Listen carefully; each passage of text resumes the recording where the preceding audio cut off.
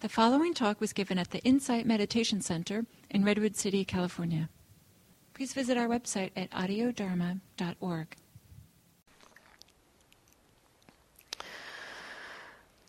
So this week I've been working with a group who is coming to this non-residential daily life practice retreat.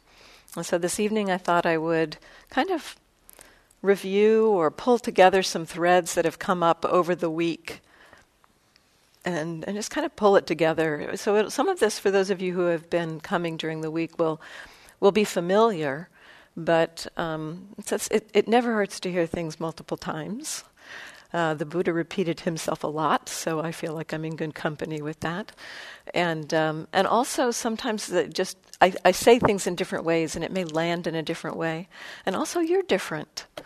I discovered for myself that there were times in Dharma talks where I didn't hear things, and then I would go back, or I could listen back perhaps to a tape, or I'd hear a teacher talking about something that I had not heard at all, and then when I finally recognized it in my own experience, then I started hearing the teacher talk about it. So sometimes we don't hear everything, and there's different ways when you land in a particular room in a certain way, you may hear things differently. So relax and receive this talk, and just see how it lands. You could almost treat it like a mindfulness practice, taking in the words and noticing how they land. And so it is a kind of, I've been talking this week about what one of my teachers, Sayadaw U Tejaniya, calls 50-50 mindfulness.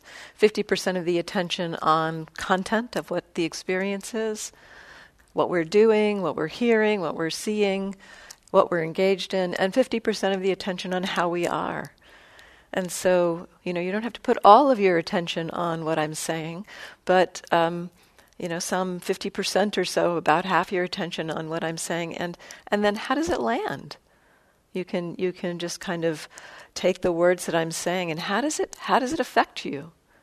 So this is a way of practicing mindfulness while listening, which is a skillful practice to cultivate for our daily life in any case.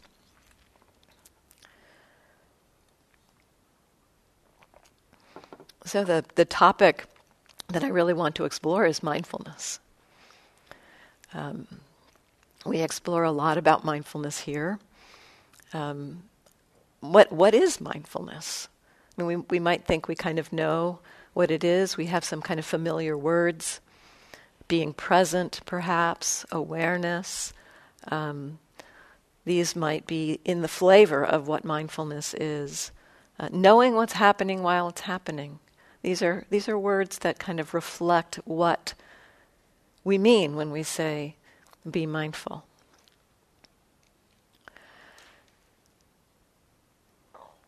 It's related to this very natural, in the guided meditation I mentioned that mindfulness is kind of connected to a very natural function of our minds. We have this human ability to know that we know.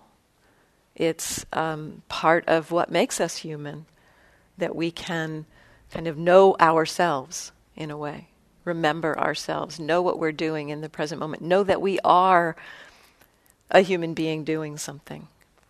And so it's related to this very simple capacity, the capacity of us that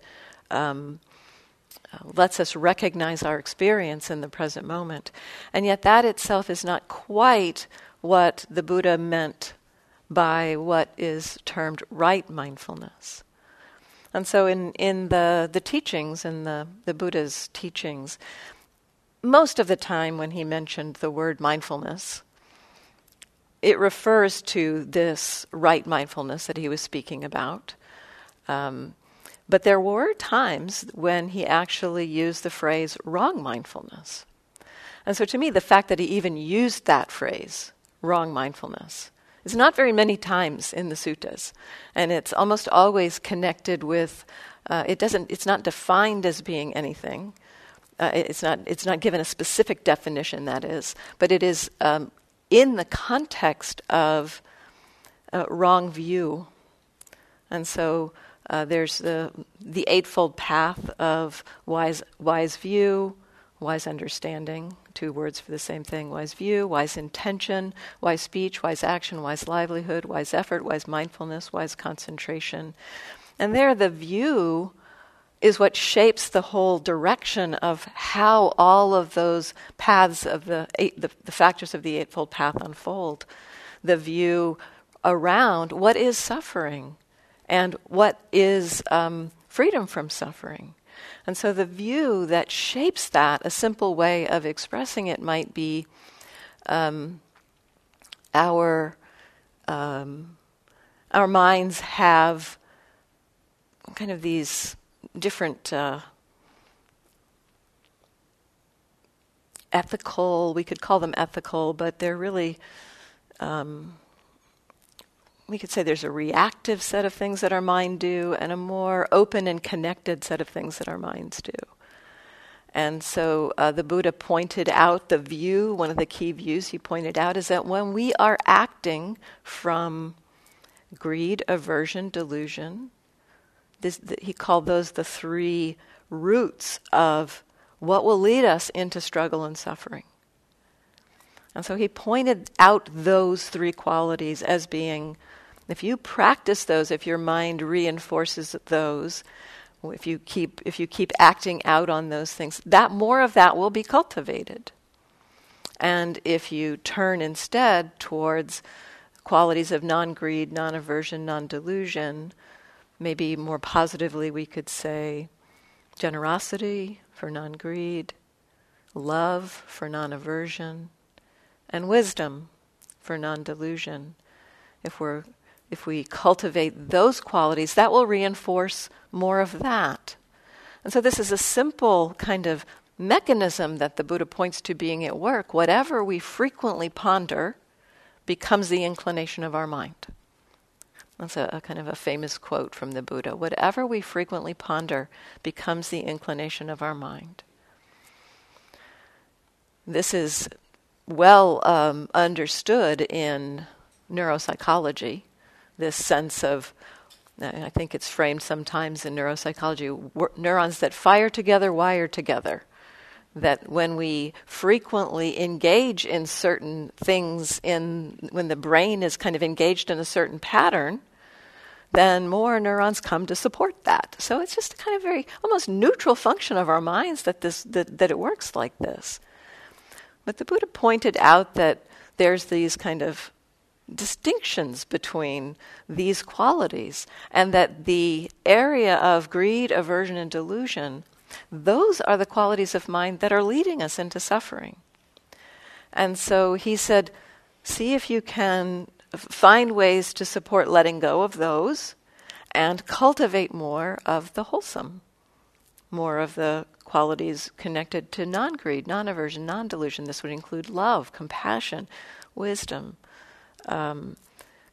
peace, calm, patience, delight, joy, those kinds of qualities. He said if you cultivate those, more happiness will follow. And so this perspective around these this kind of 2 paths that our mind can take, this is kind of the framing of right view. He pointed to cultivating a kind of mindfulness that recognizes greed, aversion, and delusion are not helpful.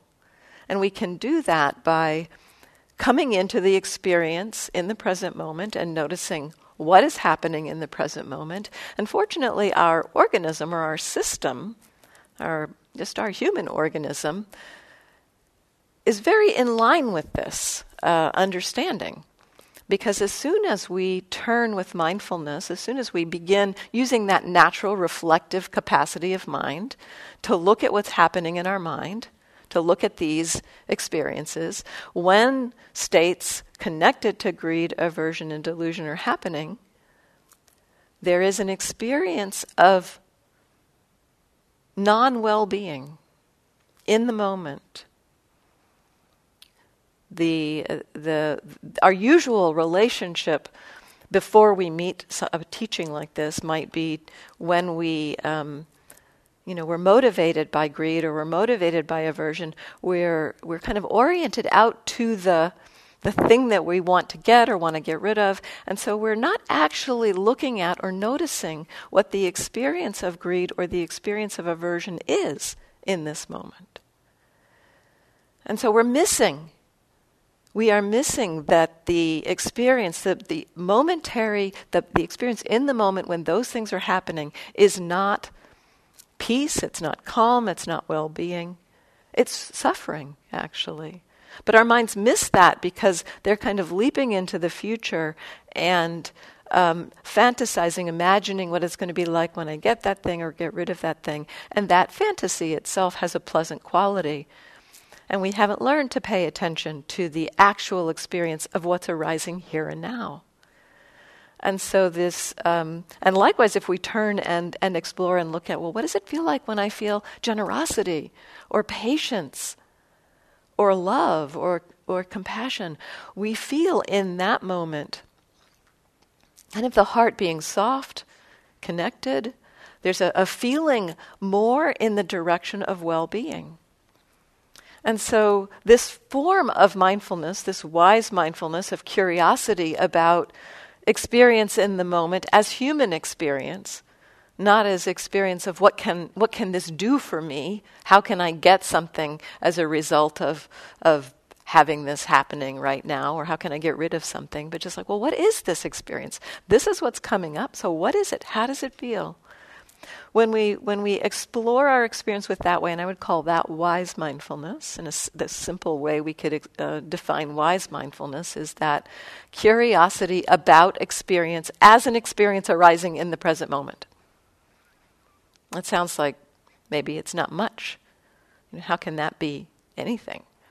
Knowing an experience as an experience arising in the present moment. But it's very different than our usual perspective.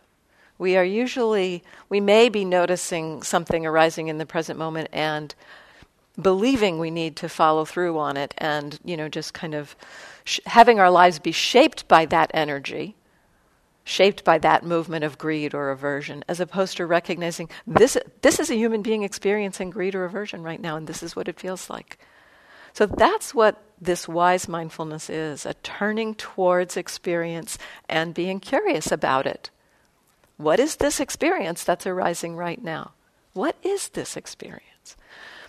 So wrong mindfulness is perhaps an awareness. It's a mindfulness shaped by what is called wrong view, which generally one simple way to think about wrong view is a view that I'm in the center of the universe, that I am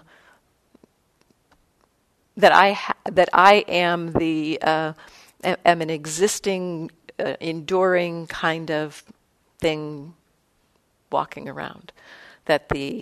So this moves into a deeper teaching that I'm not going to speak about too much, but this perspective around kind of self, it's kind of being wrapped up in yourself. And when our mindfulness is wrapped up in a sense of I and me and mine and what can I get and how can I get it and what can I get rid of and how can I get more of this and less of that, when the mindfulness is connected with that perspective, the Buddha said that is not going to lead to that well-being, that freedom, that happiness. That was the kind of question he asked himself when he went on his journey, when he left his home and asked the question, is it possible for human beings to be free from struggle and suffering? And he found that this kind of looping inward, this self-centeredness is a big piece of why we struggle and suffer. And another big piece of why we struggle and suffer is this kind of orientation towards not recognizing greed, aversion, and delusion as being kind of the thing that keeps us tied into this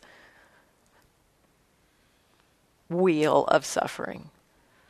That the more we act on greed, aversion, and delusion, the more greed, aversion, and delusion come up. And whether we recognize it or not, that greed, aversion, and delusion is creating stress in our system. It's creating tension and tightness and pain And this is a lot of what we suffer with. This movement of the mind to crave something, to feel like I need this in order to be okay. This is not to say that desire, a movement towards feeding ourselves, nourishing ourselves, taking care of our families and our friends, that does not have to be craving. So craving is this kind of very sticky, needy quality where it's like our mind has got this one track and it's like that has to happen. There is another form of desire that we could call more aspiration, more a sense of possibility or direction. And if we even think about the difference in those kind of experientially, the experience of this has got to be the way it is, it can't be any other way, is very rigid. It's pretty tight. It's pretty constricted. And so that's one kind of clue that it's not well-being. Actually, when we feel into that experience of it's got to be this way, it doesn't feel like well-being. It feels like a problem.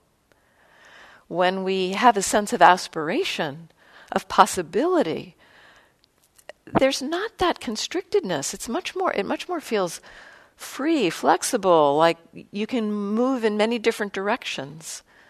And so that, again, is a kind of a clue that this is a direction or this is a possibility. We can take action out of this sense of possibility without it needing to be held in this tight way.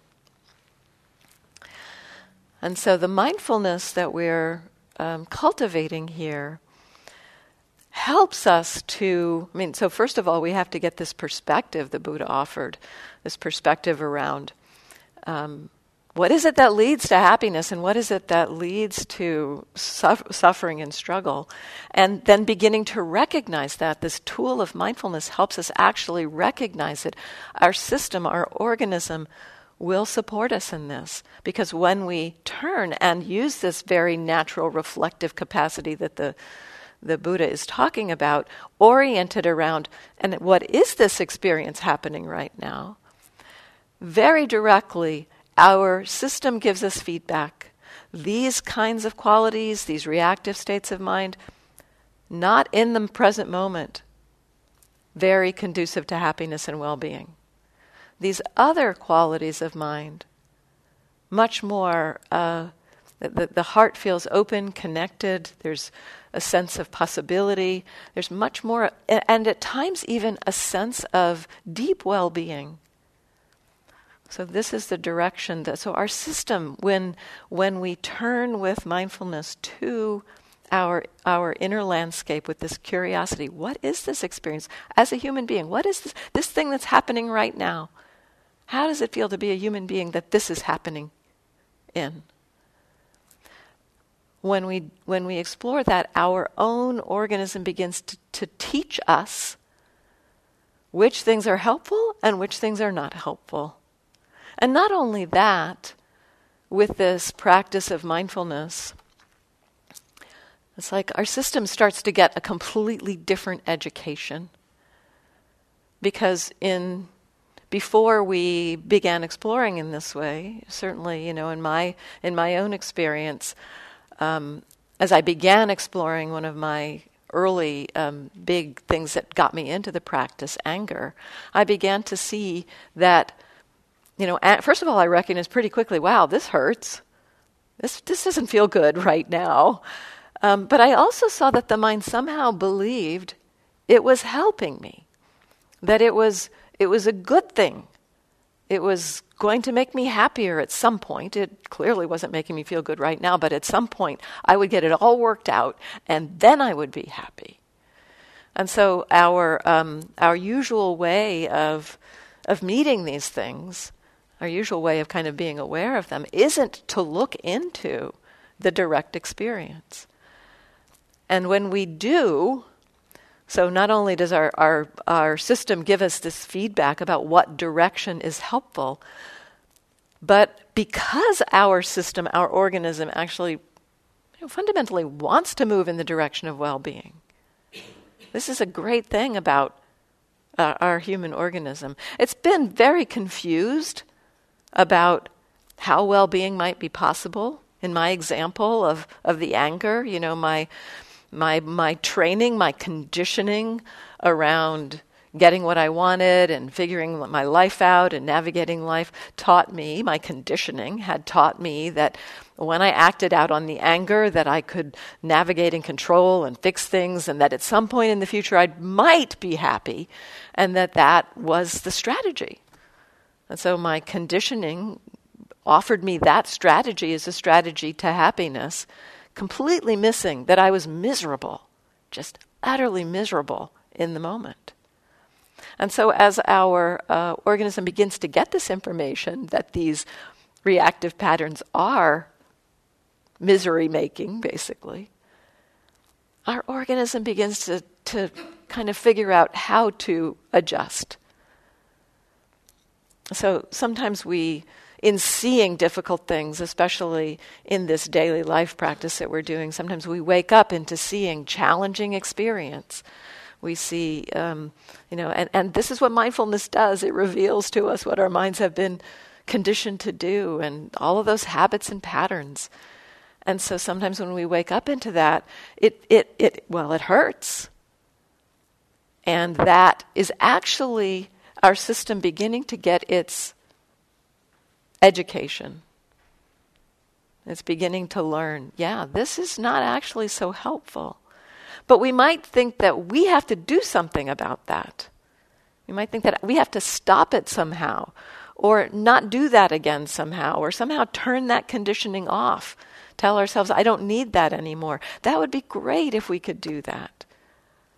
It doesn't seem to work. There's one teaching around this kind of not self-teaching. These conditioned patterns, the ways that we've learned through our families, through our education, we've learned certain strategies for navigating the world. Some of those strategies helped us at certain points. They may not be helping us so much now, but they're kind of deeply ingrained. Because whatever we frequently ponder becomes the inclination of the mind. We have frequently engaged in these patterns. That's what we've learned to do. So of course they happen. They're conditioned. And they are also not self. The Buddha points to, in various ways he points to, and I'll bring it in one particular flavor. There's the frame for pretty much all of our reactive emotions, all of our mind states. He uses a word that encompasses all of it. It might be what we think of as both the emotional and thought and mental and heart aspect of our experience. It's a big part of our experience. It includes our emotions, it includes mind states, it includes things that we wouldn't necessarily think of as emotions, such as mindfulness, boredom. It includes things like concentration and peace and love and tranquility. So it's big. It also includes thoughts, beliefs, things like that. And the word he uses for this big category of experience is mental formations. So all of these things are mental formations. And he said, mental formations are not self. If mental formations were self, it would be possible to say of mental formations, may my mental formations be thus. May they not be thus. Try it sometime. Frustrations arising. Oh, may my frustration not be thus. May frustration vanish. Sometimes, occasionally, very rarely this might happen. But most of the time, the conditioning is strong. And so what mindfulness does basically is reveals, this is what it feels like to be living with this conditioning. And because our system is finally getting this information, our system, given enough kind of exposure with the mindfulness. So it is a gradual path. The Buddha said this journey is a gradual path. Given enough exposure to the experience of these things, the mind starts to let them go. And so it's not something that we have to do. This takes some trust.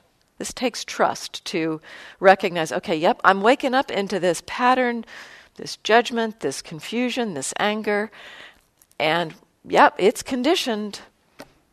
And can I be with this and allow this feeling?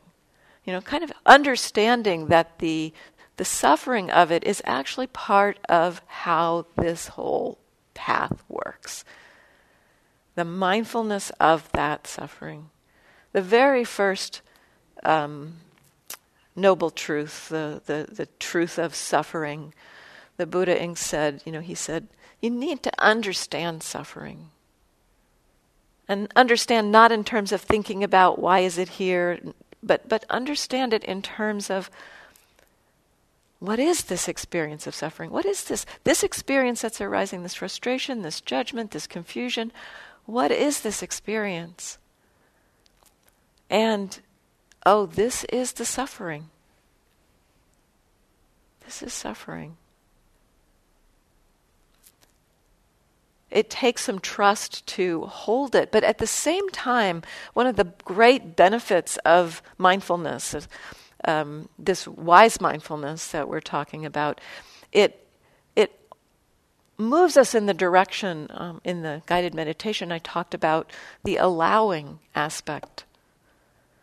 And the wise mindfulness moves us in the direction to be able to allow, to not be so reactive, to not be judgmental about what is arising. And that includes non-reactivity about reactivity. So we don't have to stop the reactivity. If we notice, there's reactivity arising, the movement is towards, can I know this as reactivity is arising right now? And feel that experience. What is it like to be a human being feeling reactivity right now? That kind of makes the container a little bit bigger. We step into a container of wise mindfulness that can hold that reactivity with some measure of allowing.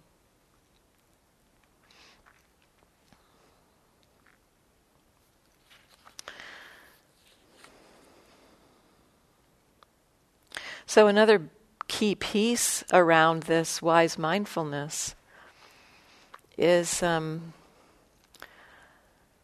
Monday night when I gave the talk, I talked about noticing what is happening in the present moment as opposed to thinking about or reflecting on why is something happening. I think that's one of those shifts that really helps us move towards the direction of wise mindfulness. Because our habit is often, why is this happening? What did I do wrong? And try to figure something out. And the curiosity about, what is actually happening right now? So, anger's arising right now, or frustration's arising right now. Not thinking about, this happened in my life, and then also I know that, I did a lot of this on the playground. I got really frustrated when somebody did that kind of thing to me on the playground. So, this thinking thing, just thinking back on why this might be happening. That is not moving it. That's not really what mindfulness is asking us to do. It's asking us to just look right now, in this moment. What is this experience? And so I talked about this what versus why, and kind of an encouragement to allow our minds to, in mindfulness practice, shift away from the why towards the what. Today I'd like to bring in a different kind of word, a different important exploration. When we are looking at the what is happening, we are noticing what is happening. Sometimes there are habits and patterns of history of our lives that kind of affect how we pay attention to things, how we meet experience, that are so deeply ingrained that we might not notice that. And so this is the word that I'm going to bring in here now is with the what is happening, exploring with mindfulness what is happening. It's also useful to occasionally kind of check in or explore, how am I with this what that's happening? That how is also a what that's happening in the present moment, but there seems to be often some filters or views or beliefs or habits of mind that are strong for us that we may not recognize, that we just kind of habitually bring to how we relate to experience. And so every now and then it can be helpful to check in. Okay, this is what's happening. Anger's happening, confusion's happening, unpleasant body sensations are happening. And how am I with this? Maybe I don't like it. Maybe it shouldn't be like this. Maybe if I were really being mindful right now, I wouldn't be experiencing this. Various beliefs, views, ideas may be influencing how we are relating, to the experience and how we are taking in that experience. And so it can be really helpful from time to time in our mindfulness practice, as we're established in noticing what is happening. We've let go of the why side and are more here with what is happening. Occasionally to kind of check in and how am I with this? Some other words. What's my relationship to this? Or what's the attitude? That's the word my teacher Sayadaw U Tejaniya uses. What's the attitude in the mind that's related to this? So these attitudes can be of different kind of flavors. We could have the basic attitudes of wanting something to happen, wanting something to stop happening. And so those are connected with greed and aversion. And then maybe a kind of a confusion about what to do, or an uncertainty, maybe a strong belief about what is right or wrong in the moment. So this is related to that delusion side of things. And so, and then there's another form of attitude that's worth mentioning here too, and that's what we could call a wise attitude. And that's an attitude that can just hold whatever's happening without judgment and without reactivity. That can have flavors of patience and interest, calm, peace, curiosity, delight, joy even. So the flavors, the flavors of wise attitude, there's a number of those that can be present also. And so as we're going through our day and noticing what's happening, and in particular I'd say if it feels like you're struggling, sometimes we might feel like it's hard to be mindful. If it feels like it's hard to be mindful, probably there's some attitude at work that is not being seen as a piece of what's happening in the moment. So it's kind of like it's behind the scenes, it's in the background, and it's almost like it's the whole way that we are oriented towards the experience, and we're not noticing that that's happening. And so maybe we're noticing something unpleasant that's arising, and we feel like it's a struggle to be with it. Like that something's wrong here, and so. If you have a sense of a struggle, anytime in sitting meditation, in daily life, if you're noticing something that's happening and it feels like it's hard to be with it, well, the first thing to check is, or to remind yourself is, yes, well, actually, I am aware. I do know that I'm aware. I do know that I'm It's not that mindfulness is not here. So that's a helpful piece, just to kind of recognize for yourself, well, mindfulness is here. I know that it's here. But somehow it feels like it's a struggle. And so what else is happening right now? Is there something happening right now that I was not aware of? So that we could ask that question in this way: what's the attitude? Or how am I with this? Or what's my relationship to what's happening? Another good one is, what's being believed right now? That's a strong one. It's not necessarily got an emotional tone. It might not have a sense of aversion or greed, but it's just the idea that this cannot be right. If I were being mindful, it wouldn't feel like this. Well, look again. Here you are. You're mindful and it feels like this. So the beliefs sometimes are what is affecting how we are relating to experience. That belief, it shouldn't be like this, is the very thing that is creating the struggle. And so this exploration around the relationship to experience can be very powerful, especially when we find that if we find that it feels particularly difficult to be mindful. So I like the two questions that I like the most at this point for myself are, what's being believed right now? And what am I not noticing?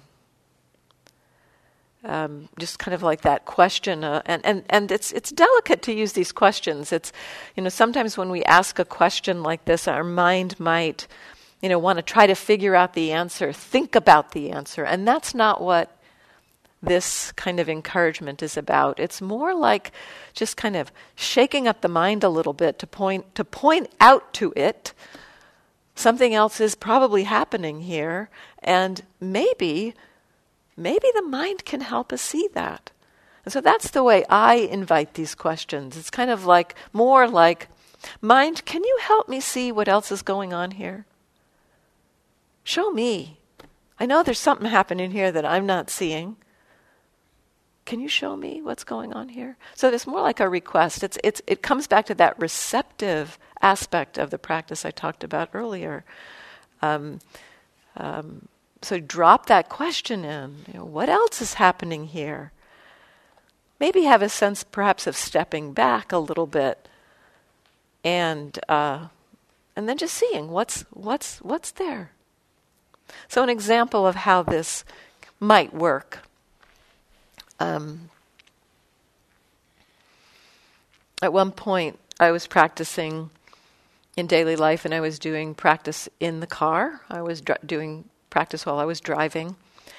And I kept noticing, I was practicing with just hands on the steering wheel and a very simple kind of mindfulness of, just using that as something to keep me grounded while I was driving. And I kept noticing my mind would just spinning out into thoughts. Really just, I'd come back to my hands on the steering wheel, and a few seconds later, the mind was just spun out into thoughts, kind of in this restless kind of, got to figure all these things out, got to figure out how to do all this stuff. It wasn't pleasant.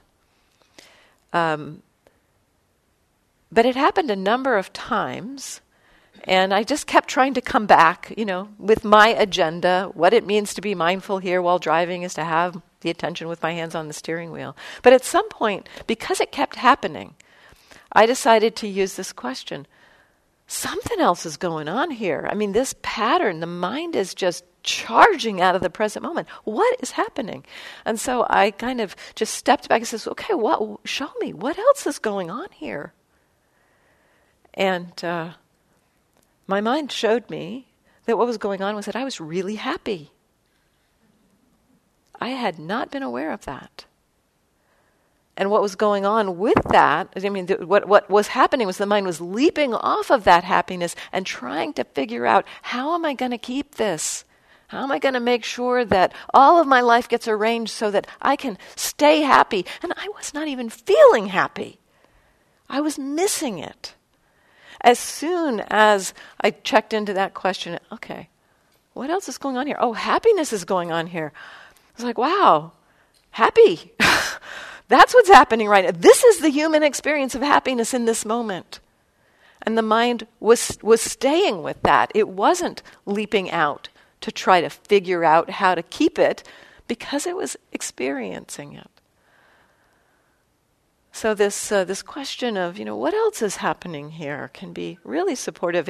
It's a little broader in some ways than what's the relationship to what's happening.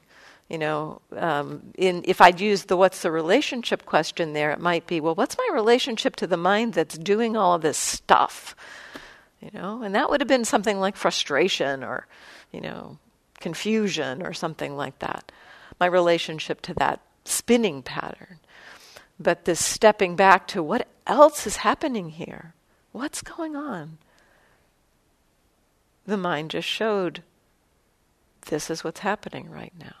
So sometimes this, just dropping in these questions of, and they have different flavors, so, you could play with them in different ways, and I'll repeat them again. What's the attitude? How am I with this? What's the relationship? Those are all three very similar. What's being believed right now?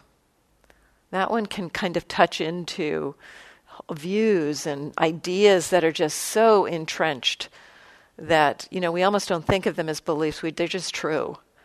And sometimes we can just recognize, oh, that's being believed right now.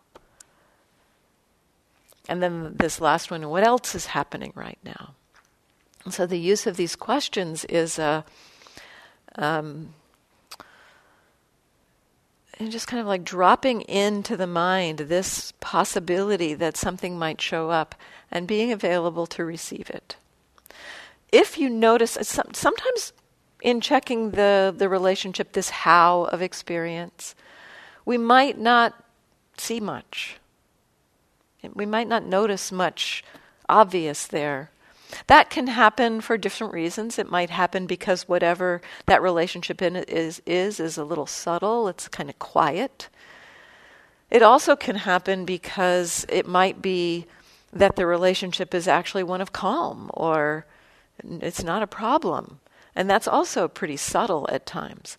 And so sometimes when thinking about, well, how am I with this, we might orient to looking for one of these kind of more challenging things, the greed, the aversion, the delusion. But sometimes it might be that what's going on is the mind is actually okay with this.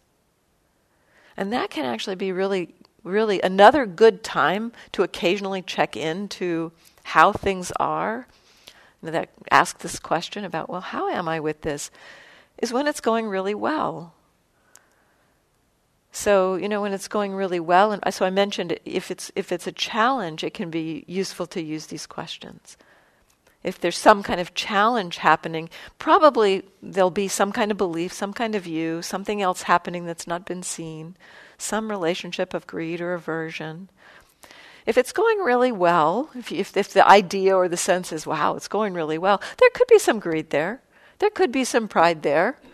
There could be, a little bit of leaning into the experience. I've noticed all of this at times when it felt like the mindfulness was really clear and smooth and just checking in, and it's like just seeing how there's just a subtle, like trying to make this thing, to make this continue.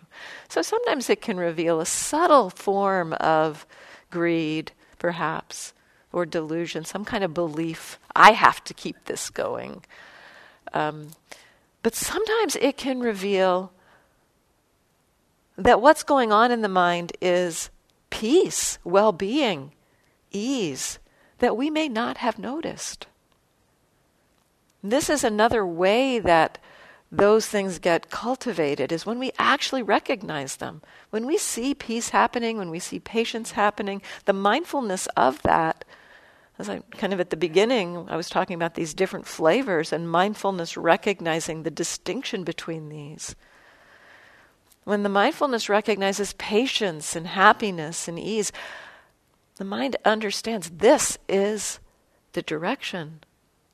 This is useful. And it wants to support those qualities of mind. And so this wise mindfulness, simultaneously, it has this beautiful function, beautiful capacity of when we notice and recognize challenging states of mind, greed, aversion, delusion. It creates the conditions for those things to happen less often in our experience, because the mind is getting this education that this is not helpful. When we recognize the wholesome qualities, these helpful qualities, when we see love and compassion and wisdom and patience and generosity, kindness, when we see those with mindfulness, mindfulness recognizes this is helpful, and it creates the conditions for that to be the direction the mind goes. It increases the likelihood for those to happen more. So this is part of how the mindfulness works. And then when we can step back and kind of see the relationship or what else is happening sometimes, we might not see something, but if we do, when we notice that, when we notice some kind of an attitude, that is just kind of like, it was behind the surface before, it was behind the scenes before. We weren't aware of it before, or at least consciously aware of it. And now it's kind of come into view. And, we don't have to zero in on it and say, oh, well, this is what's happening. I better really look at that right now. It's just, this is another part of the experience that's happening in this moment. There's this thing that's going on and this belief about it. That's what's happening right now. And so it's almost like the mindfulness just expands to include that as another part of the experience. We don't have to try to turn around and look at the attitude. We don't have to try to figure it out or put it under the microscope. It just becomes now in the field of this possibility of knowing, yeah, this belief is happening. And this is a human being believing something. That's what's going on right now. And then beginning to trust this capacity of mindfulness to kind of rewire us to let go of the unwholesome and move in the direction of the wholesome. So that's a very different talk than I thought I was going to give. I gave up on my notes at some point. So, but there's a few minutes if there's comments or questions, thoughts. Yeah. And could you use the mic? Yeah. My first time here. Welcome. Is part of mindfulness not judging yourself, saying I'm doing it wrong, or how did I get here? What happened to me what did I do to make myself get this way? Yes. So it's like those are things that are coming up, and if you can recognize, the mind is, this is what's happening right now, and the whole, even if the thought is, oh, I must not be doing it right, or what did I do to get here? That's just a thought that's happening right now. So if you can just know that, oh, that's what's coming up right now. That's mindfulness of it, as opposed to the believing, oh, I better do something about this. What should I do? What meditation tool should I pick up in order to get rid of this thing? That it's just this, oh, this is the kind of pure mindfulness approach.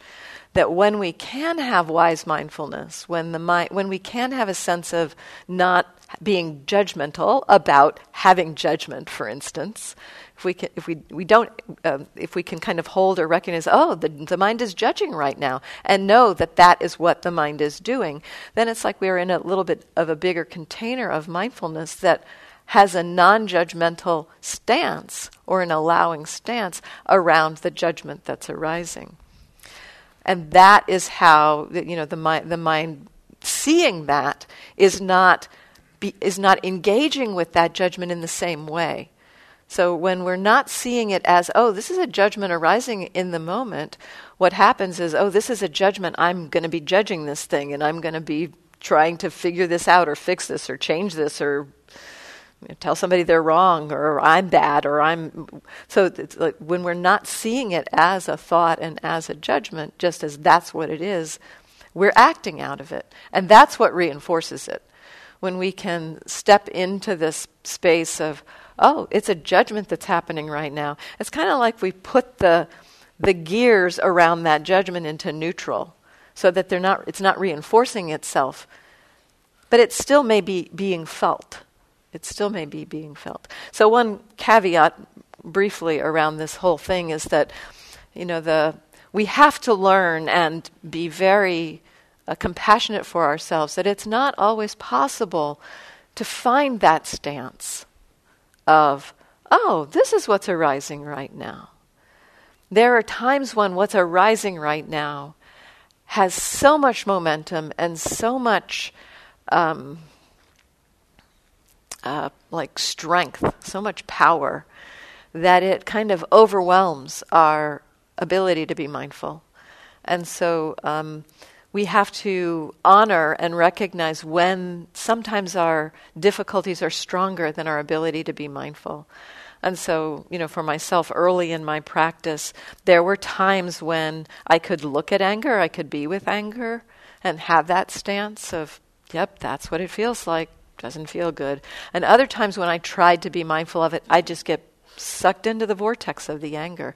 If you see that happening at a particular time, if you, trying to, oh, this is judgment, and then you find moments later you're in the judgment, it may not be the time to try to be mindful of that. And so learning some skills with stepping aside or redirecting the attention, sometimes it can be useful to just put your attention in another field, like seeing or hearing or something, to give your mind some space so that it's not trying to repress those judgmental thoughts, but it's also not giving them any attention, and kind of just to redirect or to step away. So we have to learn, the skill that I'm talking about, this finding this bigger container in which we can recognize, oh yes, this is what's happening. This is the human experience. It's a skill that we develop over time, and it doesn't come full blown. So we have to be really compassionate with ourselves around, yeah, right now I can't look at that. I got to go take a walk and just let my attention be in my feet for a little while. So, yeah, thanks for the question. And it's time to stop. So, thank you all.